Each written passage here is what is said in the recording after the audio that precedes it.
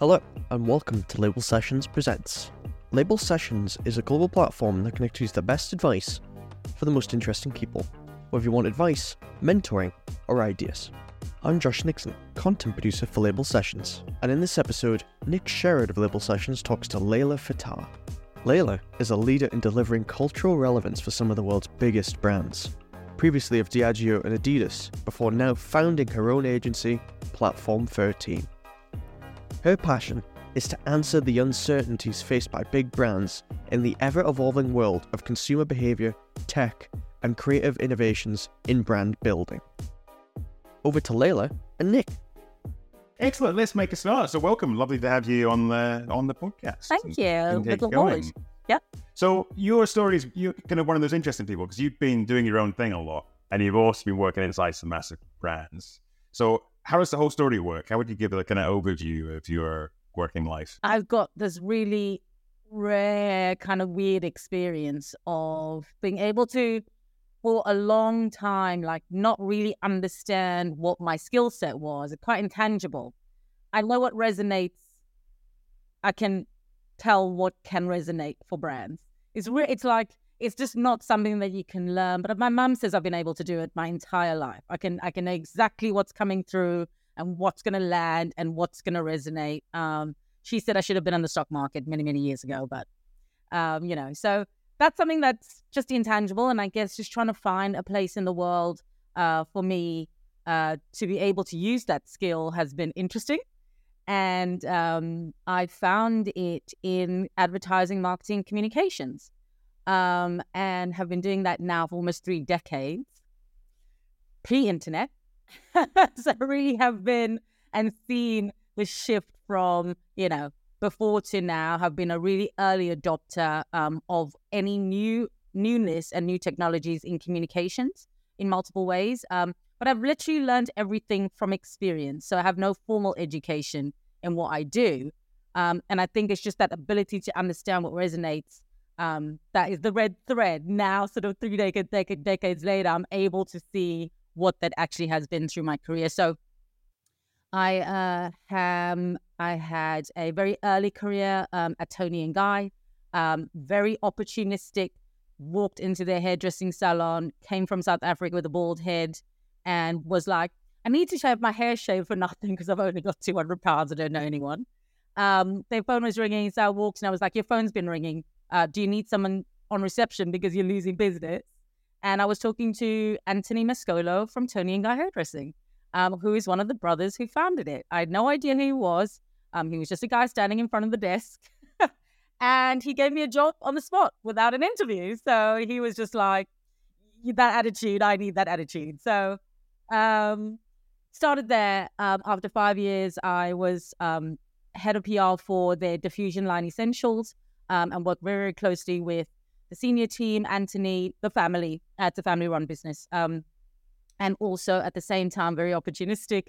Was like, why can't we have an in-house agency where I can have the hairdressers go out to magazines to shoot so that we can get credits in the magazines, in the fashion area, instead of just in the beauty area. So extremely, that's what I'm trying to say about this, I guess, I call it opportunistic way of understanding what's happening in the world and where growth opportunities might come in. But I only know these words now. I guess for me, it's just how it's been. At the same time, the internet arrived, and I was already into science fiction.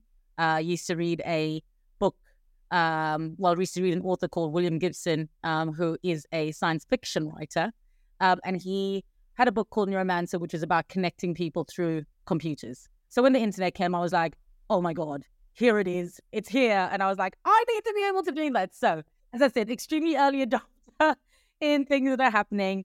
And so after Tony & Guy, it was either marrying to the family, who I love, but no, or stop home. One step too far. Yeah, one step too far, but favorite people in the world. So started up a very early online marketing company called Generation Net. And there was no industry. There was no case studies. There was no email. There was no website. There was nothing. So really, really early on, got some great early clients who were there for experimentation. And, we had no idea what we were doing, but we did really well. After 2 years, one of my clients said, why don't you just mix the two things together and come and work for us? So you do the traditional stuff and the new stuff. And I was like, cool. So branded my company from Generation Net to Spin Publicity. Spin, a bit of a take on the politics of Spin Doctor, but also really, really early on sort of integrating online and traditional communications, and actually did that for 10 years. That 10-year company on the front line, learning about new business, learning about everything. As I said, no formal education, no investors, no partners. So really on the front line. But 10 years is a pretty good go. Did okay with that one. Decided to close after the credit crunch. I was exhausted, to be honest. And I was also really interested in thinking about, like, for all the stuff that I've done within those 10 years, and even for Tony and Guy, like, what would that be in a big company? Like, what would that be in a big corporation on a global scale? And I closed the company and was headhunted by Adidas as their global PR and social and content director, moved to Germany. And that was my first taste of big brand corporate in-house, which was a huge learning curve. But, a huge part of my journey onto where I am today. After 3 years in Germany, my husband and I were like, our son is turning 5. Either we learn German, be German, and he becomes German, or we go home. And so we decided to come and make sure his education was done here. For no other reason, family here, etc. And was headhunted by Diageo to come in and look at how they could embed their portfolio of brands into culture in a new way. So with I call him one of my biggest mentors, and Ed Pilkington, who was really, really senior. He and I worked on creating a whole new department within an incredibly successful FMCG company, Diageo, across the portfolio. And that department's still there today. So I'm really excited about that, which is great. So, but that took a lot, as you can imagine, to shift internally to be able to do that. And then after a couple of years there, I decided to go back to being independent, started Platform 13. Diageo was my first client. And they've been really supportive, and were really supportive in helping me position what I was trying to do in this new way. So identified a gap in the market between big companies like Adidas and Diageo and others, and their roster of agencies, and the missing gap, which is cultural relevance, versus just the traditional roster of creative agency, social agency, design agency, whatever. It's the link and the translation piece between that that I identified. And as I said, that's where I got to, oh, that's the thing. Yeah. That's what's happening my entire life, And so decided to make a business 6 years ago, and here we are, Platform 13. So, yeah. And it's a really interesting thing as well, because cultural relevance as a term, there's some industries talk about it a lot and throw it around a lot, and you're not sure if they know what they mean. There's some industries that never talk about it. I mean, what does it mean to you? Okay, so first of all, it's not internal culture. That's the thing I'm going to put out straight away, because as soon as you hear the word culture in corporate circles, they go, it's internal culture. And it is a bit, I guess, but it's not that for what I'm providing. So for me, a culturally relevant brand is a brand that engages positively with their audiences, internal audiences, consumers, fans, whoever, positively, and they talk about that brand outside of the campaign cycle when it's paid for. So that brand impacts them positively in some way. It doesn't have to be worthy to be impactful. It impacts them, their friends, their communities, that they go, I'm going to buy that product even when I'm not seeing advertising or like whatever around me, because it impacts them so much. It deeply connects with them in some way or form. That's what I'm talking about when I'm talking about cultural relevancy, because it's relevant to them, it's relevant to their world, it's relevant to their universe. And that's a really, really important way you can think about culture-led brands, different to category-led brands. So I saw, I think it was Seth Golden said a really, really interesting thing. He was like, if Nike was to create a hotel, you would know what that hotel is. But if a hotel chain like Hyatt or whatever creates shoes, you might not know what that shoe looks like. And that's really the difference. So there's category leadership and what I call culture-led brand leadership. They transcend the category, and that becomes a different place to play as well. And so in terms of the work that you're doing, do you find, so it's interesting that you think on cultural relevance and cultural leadership in a category like Diageo said, drinks and whiskey and kind of spirits. That's the category stuff, and you tick the category box if you become a culture-led brand as well. Yeah, okay, interesting. But how much do you find what you're trying to help the brand do is reflect the culture and the things they find outside versus shaping it? Because some of those brands, yeah, I think you can shape, and again, you go, what does shaping culture mean? What does the input reflects the output. So what you're doing internally is going to reflect what it is externally. I've seen multiple times in multiple companies. You get an idea, a creative or design, whatever, even insights that gets sat on the desk of the brand manager or the person without an idea of what the community wants from that brand, needs from that brand, what role that brand can play in the world. How do you decide what's a good idea or not? What's the right insight? There's so much information in the world. That's a decision-making power. If you can build a muscle around the capability around sort of identifying the right things for your brand, you can make the right decisions and therefore mitigate risk. Where you don't get to, the point of a crisis or even like a missed growth opportunity. You know what I mean? Because that can happen too. Yeah, and that's the other side of that as well, because I can see you sort of articulate really well, I think, what the issue for brand managers trying to find cultural relevance. The other side of this picture is how come agencies aren't better at it, or people in that kind of ad-lab strategy world, how come they find it so hard? Because, and I don't know if they find it hard, there's an issue with diversity of thought in these places. That's what I also identified when I was in-house. Culture and communities, especially the ones that are influential, if it's music, if it's fashion, if it's art, if it's politics, they come from places that aren't necessarily reflected in the people who work in these spaces. And that's always going to be a difficult thing, because how will you know about certain things if you just don't have the lived experience of it? It's as simple as that. And you see it time and time again. Yeah. Yeah, it's interesting to play into because your approach seems very much kind of experimental, going, experiencing things, knocking into things and finding things. A lot of the time, I would say, especially I'm sitting here in the UK, the UK ad culture very much has this kind of very almost academic approach to talking about culture, very removed from it. The real world, and that's what is really, really important. So even at Platform 13, and this is how I've worked my entire life. So even when I went in at Adidas, and even when I was at Diageo, I didn't work with the rostered agencies.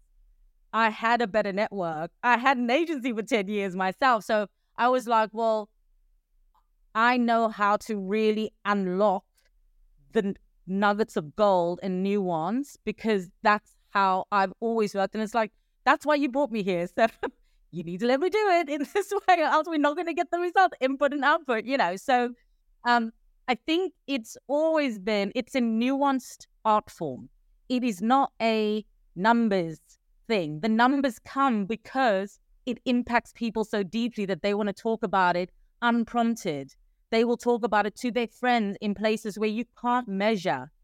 And this is where it transcends the category. So it's absolutely not instead of what brands need to be doing. So for me, it's about an evolution, not a revolution, I call it. So this idea of reach and relevance, like numbers and nuances, like that's where we need to get to these culture-led brands versus brands. So I guess it really depends on what the brand or company or organization wants to do, and where they want to be. It's a business objective. That's why I keep on talking about cultural relevance as a business growth driver, not just a marketing nice to have. Yeah, absolutely. And I really love this thing in terms of diversity of thought, because it's something we try to fill with the whole Label Sessions thing, is trying to get people platforms to think differently and be misfits and be misfits. Exactly. That's what we're talking to each other as well. Yeah, exactly. 100%. Here we are. Let's do it. But I want to put this like, because you've then gone and you've been willing to be the misfit and willing to think a different and you're sitting inside something like Adidas, a German company, you're not from there, you kind of bring in a new approach, you're from a different part of the world, there's a lot that's in there. How do you kind of go through the process of leading them through the change that you're about to bring? And it is about navigating the system positively, right? So, you can go in there and you can fight all you want. And I tried that and it didn't really work. Then, actually, a very, very good friend of mine was like, they speak in PowerPoints, I was like, what? They're like, that's the language. I'm like, what? Literally, things like that, where you've never had access to these kind of worlds. You're like, what is the language that someone needs to speak that makes sense for people? If you're going to put forward an idea that's new, you need to be able to do it in a way that's understandable, that's realistic, that makes sense. And that what was, for me, the game changer. First of all, I had to learn how to use PowerPoint very, very well, very fast, and decks, and create decks really well. But then it was also making sure that it wasn't just inspirational, theoretical things. There were practical steps that could be taken to be able to do that. And you start off small, like for these big companies, it's about a small pilot. See how that works. Let's see what that might shift internally for things to go bigger and bigger and bigger. It's never going to work where you're just going to go, I'm going to change everything. It doesn't work like that. So Stan Smith, when I was at Adidas, wasn't the key brand campaign at all. It became a different thing and it changed how we approach marketing. But that was a small pilot of me coming in, this new person that they were like, we don't know, who is this person? Like, just was headhunted because of the work I did at Platform 13, but it wasn't the norm that they had within that setup at the time. Let's pick up on that, because I think a lot of the people going through our mentoring programs now, especially in the marketing, would say like, Stan Smith, that's the kind of brand that I always want to work on, and they imagine probably going in and it being like, here's loads of money. No. Here's like a massive platform, go off and make this, go and child feature this brand. It wasn't a brand campaign. How did it happen? Like, literally, how did it happen? How did this one arrive in your inbox at some point? So I was 2 weeks into moving to Germany, and I was just thrown into a room. Not thrown into a room, but like gone, you need to go into that meeting because this is going to be your first project that we release as Stan Smith. And I was like, awesome. I was like, brilliant. Because culturally, I know sneaker culture. I know streetwear culture. That is my background. This is the areas I've grown up. I understood exactly how and why this shoe could do differently what it had been doing to that day. That's where, if you get the right knowledge in about the culture, the community, and even the category, you understand that input of nuggets of gold I talked about that you can't find theoretically. You can only know if you're from whatever the culture might be, and that culture could be sneakers, or it could be politics, or it could be LGBTQIA+. You need to have the people with lived experience or understanding and knowledge to be in the initial ideation stages, the upstream. Not enough at the end. That's why it needs to be upstream. And let's maybe just pick that up, because that's almost like the counter to a lot of the working culture just now. Because what you're saying is essentially, because of the way you operated, when that thing came up, you already had you were insightful as an individual. You kind of knew this stuff. You had a gut for where this was going to go. Versus a lot of the time, business cultures now, people kind of say insight is a thing that you do, and you go get this thing, and you go off and run through a process and things. Whereas the already say it's a flip of that. The only way you make it work is that you, as an individual, have a sort of way of working that means when this thing comes up, you connect. You understand the opportunity. So for me, insights, and again, it's this whole thing of the traditional model versus what I call modern marketing or modern brands, right? That's why the funnel needs to be updated. Because the funnel, one that we still use and we've used forever, doesn't really reflect information that needs to go into that funnel today as it did a few years ago. That's when I talk about evolution of the brand books and the business brand books, as well as the brand playbooks as well. These things need to be updated and evolved. As I said, it's not about throwing the baby out with the pram. Is that the saying? Something like that. It's just about going, where are we shifting and evolving and missing? Because the customer journey is really, really different now. So we have to think about what that means. That's realistic. That's a reasonable thing to say. That is not something that needs to freak everyone out. Actually, it's just going to add value to actually what you're doing at the moment. So for instance, with the Stan Smith example, as I said, I was in, I don't know if I did mention this, but, spin publicity was fashion, music, and arts culture. I myself, even in South Africa, was a big Jordan fan just because of Michael Jordan. That's part of like my community and my culture, right? So I immediately understood what the opportunity could be, but also because I hadn't worked in a corporate setting before, I didn't actually think anything was impossible to do. So I was like, why can't we change all the fascias around the world from blue and white to green and white? Why can't we get some shoes without a tongue image on it, so I can draw 100 people who love Stan Smith in the same way, but with their faces? Let's do that. Cool. Okay, let's do that. You know what I mean? So you're almost corporate newbie. And just really not believing that things can't shift. This podcast is brought to you by Label Sessions, the global platform that connects you to the best advice from the most interesting people. Around the world, we work with brands to connect their people to true leaders, just like the people you hear on this podcast, for live sessions of advice, mentoring, or sometimes to collaborate on ideas. To find out more, visit labelsessions.com and book in for a demo with our team. Okay, I'm interested with that as well. So, in some ways, some of your superpower in Adidas was being a newbie to the corporate environment, so you kind of didn't have any of those things. When you then shifted into Diageo, you were more experienced in a kind of corporate world. So, do you have to kind of consciously think, I'm going to keep this different mindset around me? That's my mindset. Okay. Like, that's not a learned mindset. That is just my mindset. Think back to Tony and Guy, creating an in-house agency for their hairdressers. That's a mindset that has traveled with me no matter where I go. For me, with Diageo, what was interesting was because I had the bigger case studies, I could go in and go, look at Stan Smith, look at, ZX Flux, look at these things on a global scale that was different to spin, which was much more sort of in the culture, underground, underneath. This is on a scale, so there was an ability to not change my mindset, but help change their mindsets towards, you know what I mean? So, but I knew better how to navigate and what was important and how to go about doing it than I did going in. You'd perhaps become more dangerous. A little bit of knowledge just makes you naive but dangerous. This is the ultimate secret sauce. Let's just secret sauce for the right people. Yeah, exactly. Let me just, so one interesting question with this for me, which is around cultural relevance and things, especially when you're in these brands, or now you work with lots of different brands, and even when you're inside something like Diageo or Adidas, you kind of got this house of different brands and different communities that you interact with. How do you think about relevance and authenticity? I mean, it's authentic by nature because it's relevant. That's what makes it relevant. These two things are not separate things. If something's authentic, it's going to connect with people. If something's relevant, it's connecting with people. If you are doing something and you have lived experience as part of the ideation input stage, then it's going to be authentic. These are not separate things at all. One's an input, one's an output, perhaps.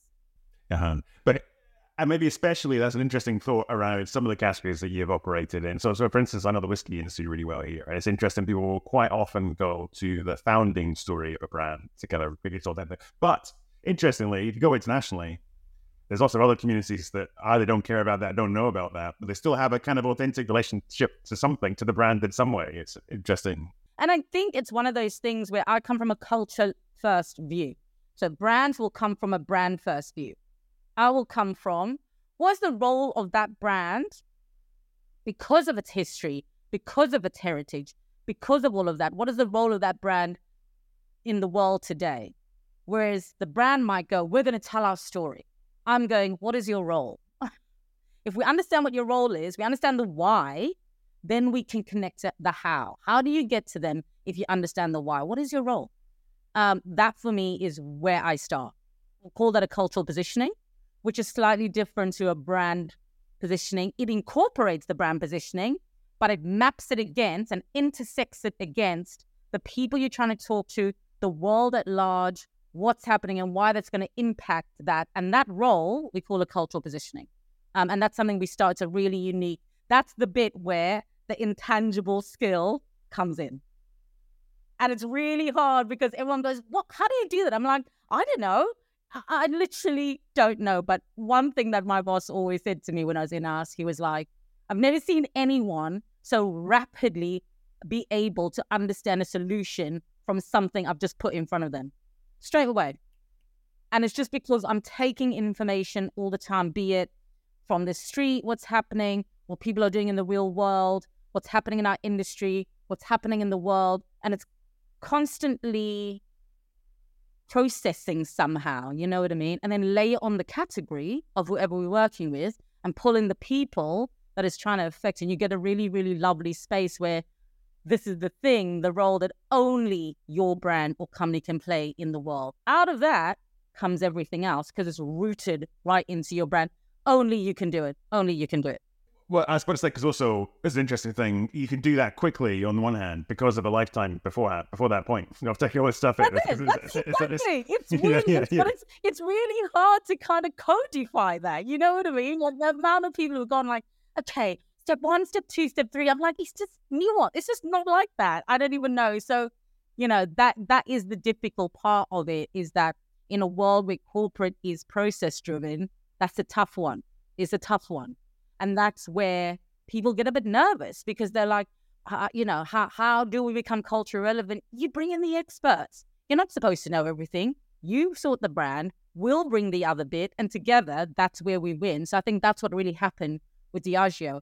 My department was portfolio, culture first, working closely with the brand teams to be able to find this new way of doing things, and that's how it works. You know, culture and, but also from a brand, if you have the right teams that are actually from the culture. So even at Adidas, I brought in people integrated, embedded in sneaker culture as part of my team. They were not my inherited team. I had to bring them in from other places in the world to have that expertise as part of it. So if it's in-house and you want to build that, you can just make sure the talent is from the areas that you're trying to be part of, or bring the experts in. Yeah, that's an interesting thing, right? Because one of the things I wanted to pick up there was, I know a lot of people listening to this will be in the position where they are either the lead, the big leader of a brand or somewhere senior. And I suspect at this point in the conversation, they're thinking, actually, I can see there's cultures I would love to connect to more. There's a culture first approach that's here. But they're also in a place where, their marketing team looks like every other marketing team in the industry. They work for the storied agencies in that sector, which means that they're all much the same kind of folk. So in terms of what are some of the things you'd put in their brain, I guess, as to how to start moving towards this kind of culture first approach? What are some things to do? Yes, and I think it is about putting the mirror up to yourself. That's a tough thing to do in terms of a company. You've got to know where you are, where you are in the world currently to be able to know where you want to be, right? And that can be hard because internally and in places, it's always about the success stories, blah, blah, blah, and what have you. Understand where you are, hold that mirror up to yourself and be really truthful about where you are in the world, and understand that your organizational setup, if you want to be a culture relevant brand and you aren't at the moment, your organizational setup fundamentally needs to evolve. Okay? And that's the truth if you hold a mirror up. You can deny it as much as you can. You're not going to get the output if the input stays the same. That doesn't mean that you have to be ruthlessly, cutting things. No, you go, okay, what's the way that I can evolve my organizational setup, evolve my processes to new world systems, and create effective and not necessarily only efficient ways of doing things. If it's effective, it's going to be efficient. But sometimes if it's efficient, it's not necessarily effective. So it's really about that discovery, that audit of understanding deeply who you're trying to talk to and your growth drivers. And then really looking at the organization and going, where are the bits that need development, what needs an evolution, etc. But it is bespoke. We offer a service, and this is not a plug, but this is just the way we think. Our new P13 Inside Track is all about doing that. So it's about that initial order because it's really bespoke to each company. It's bespoke to, the capabilities you have at the moment. It's bespoke to what you're trying to do as a business. Like it's not as simple. There isn't a blanket approach to it at all. And you shouldn't have, because your company is unique in the world and that's where you need to get to. So I don't think that's helpful, but it is very much about holding up a mirror to yourself and being honest and truthful about where the changes need to happen. Yeah, okay. Then I want to go to some fun questions in a second, but one more serious one, which is, so it's interesting when you're talking about your experience of Diageo. I feel you had a great relationship to the senior leader that brought you in, or you ended up working with a lot. One of the things that's likely to happen to a lot of the leaders listening to this as well is there'll come a point when they start to try and make change happen, and they start to introduce people who they know are going to be misfits in the organization for at least for a period while the change happens. From your experience of kind of being that person driving change from a very different perspective inside large companies in particular, what do you think, or what did you look to your senior leaders to create the space for you? What was the success factors? And you know what? What was great about my senior leader, particularly, was he understood what he didn't know. And that was huge, actually, because he was like, I don't really know what you do, but I've seen what you've done. I want you to do this, do the relevant work for us here. So I'm going to, give you the cover to be able to do that. You need to be able to do that. And also, like, honest, transparent conversations up front. When we say experimental doesn't necessarily mean failure, but there needs to be an understanding that something may take a bit more time to evolve into something. It is about finding the right people to be able to do that, because sometimes, and what I've seen, and it's been really infuriating and frustrating, is that there's so many titles now with the word culture, trying to do cultural relevance in their titles, but they're the same people. I'm like, I don't know what you're expecting to get different out of here, because the mindset, you can't change a mind, you know what I mean? I mean, you can change a mindset, but you can't change a way of doing things. And that's been really annoying, actually, because you can't just change a title and then it changes it. It fundamentally needs to shift. So I think I had the cover by someone who was quite visionary in how it was doing things in a very traditional company. And it worked because he and I understood that it will be difficult, that I needed the cover, but then I also needed to prove to him, and take everyone on the journey with me as well. So there was that, great relationship that we had to be able to do that. I think it'd be hard to come in and do that without having a bit of backup from senior leadership. Well, but actually, the conversation around cover is a transparent thing, isn't it? Because that's being direct around. Well, no, it's not negative. Yeah. It wasn't like, oh, just do it behind. No. It wasn't like that. It was just like, he was like, I'm backing this.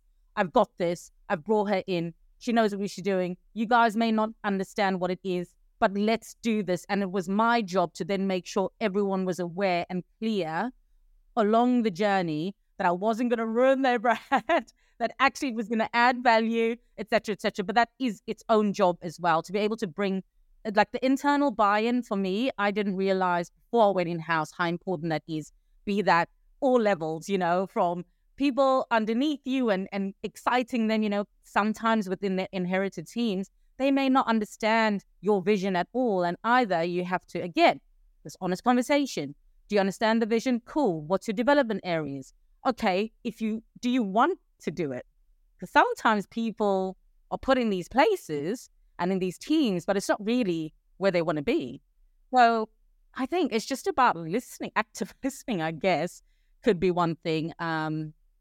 It's also about making sure that you're taking people on the journey in the right way as well. And that's also hard to do because everyone's different. But I think it's just about showing the right information at the right time when you need to be able to do that. So it's a tough thing. It's not an easy thing. That's why I'm like, don't just put it in your title. It's not that easy. Yeah. I mean, there's a whole thing we could do. And what the hell has happened to job titles? Exactly. I mean, everything's just like people just put words around. Yeah. It's tough. Yeah. But it is doable, but it is also really bespoke to the company. Okay. Yeah. Okay.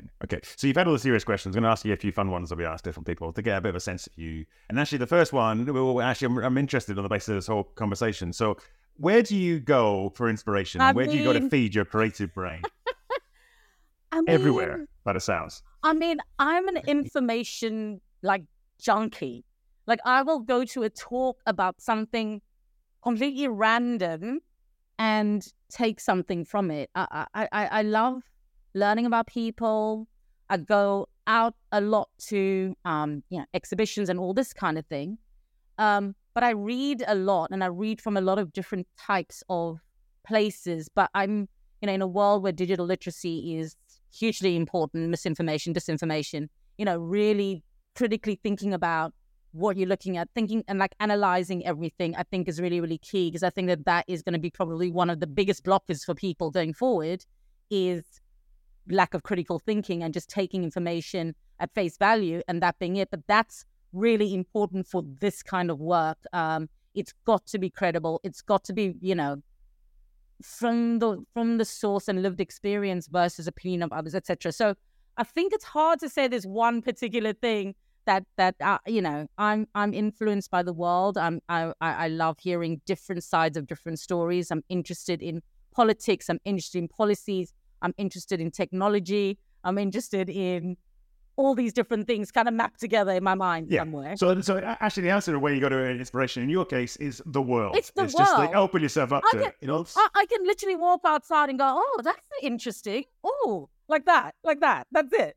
And usually my ideas are best done. I'm in the shower and I'll go, that's exactly the cultural positioning. Literally it just goes somehow. So it's really hard to codify it. I think that's a really unhelpful answer. But let's get a sense, because also one of the other questions is, we're just told you this whole podcast is about your career story. Yeah. But in another life, what would your career be? Oh my goodness.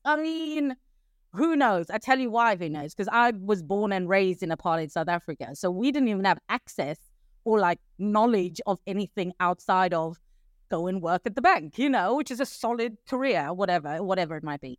So for me, it was just logical thinking. I've got a science degree, so I'm that way inclined, but I'm creative as well in terms of opportunistic. I'm business-minded in terms of opportunistic. I'm creative in terms of I know what resonates. I don't know. I guess it's one of those things where from young, I was never one of those people going, I'm going to be a doctor. It was never that. I had no idea, actually. Again, unhelpful. Sorry about these really unhelpful. No, it's good. Maybe I was taking this as one half serious question, because I realized I didn't ask it before. Being professionally involved in cultural relevance and being from South Africa, do you think it makes a difference to you that you've lived through a culture that's changed so massively in a period of time, or maybe hasn't in certain ways? So what impact do you reckon the sort of South African aspect the South African aspect has given me, I wrote about this in LinkedIn as well, actually. I might find it. It was, opportunistic. I'm a troubleshooter. I'm super resilient. I can understand how to get out of solutions and situations pretty fast. So, it was more around the characteristics that have shaped me versus anything and how I look at the world. I live in hope and possibility. That's where I live. And so for me, there's always going to be, a solution to something. And I guess for me, that's maybe where it's really impacted me, and that comes through in my work, I hope, and that I feel especially those, I'm from the real world, so I want to make sure that brands understand that real world voice, lived experience about things. All of these things come through in different ways, I guess, but I think that's the bits, and I'm really passionate about discrimination. Of any kind, I can't. So for me, that's something that I'll always be vocal about. I'm going to step back my rules, otherwise my producer will get upset with me. So two more. So I'm going to pick this one. So what's the best piece of advice you've ever been given? Oh my goodness. So this is not really even within, two actually. One is, if you have your own business, you're not in business until someone's paying you for it. that was brilliant. So he was like, so it's just an idea. And I'm like, what do you mean? I've got a business. He's like, not until someone's paid for your business. Great. So that was a big tick for me. The other was, as I said, they speak in PowerPoint and decks. That was huge. That was a game changer. I can't even tell you. I was like, wow, that's probably the best advice I ever got in a corporate setting still today. Because it was really like, I couldn't get my points across in a way that was making sense in the language of the people I was trying to take on the journey. And that was a big game changer. So I know it's not the advice that probably is expected, but that really was the best advice I ever had. But I also like it because it's also like the refusing thing to do is just to go, hey, I hate them, I'm not part of this thing. Your thing, the misfit thing to do is to go, actually, I can still have the same idea. I can just communicate it in a way that they can get their head around. Absolutely. It's this whole idea of how do you get your point across in a language that's understood by the person you're trying to talk to? I mean, that's not rocket science. It makes sense, right? Couldn't try a Scottish accent, but there you go. So yeah. Let's leave the last one. On a scale of 1 to 10, how weird are you? I mean, it depends on who's looking at me, to be honest. But for me, I think the word weird also is what does that actually mean? But I think for me, it's more about like open, right? So I'm open to all types of conversations and all types of people. And I love that. I think one of the reasons why I came to London is because it embraces and it used to or should and does embrace the outcast. It's a little bit like me coming from where I'm from. So weird, outcast or misfit or whatever, I'm good. I want to be a 15 on that scale for sure. So concludes another episode of Label Sessions Presents. Be sure to follow and subscribe to the podcast no matter your platform of choice. And of course, start your journey today with us at labelsessions.com.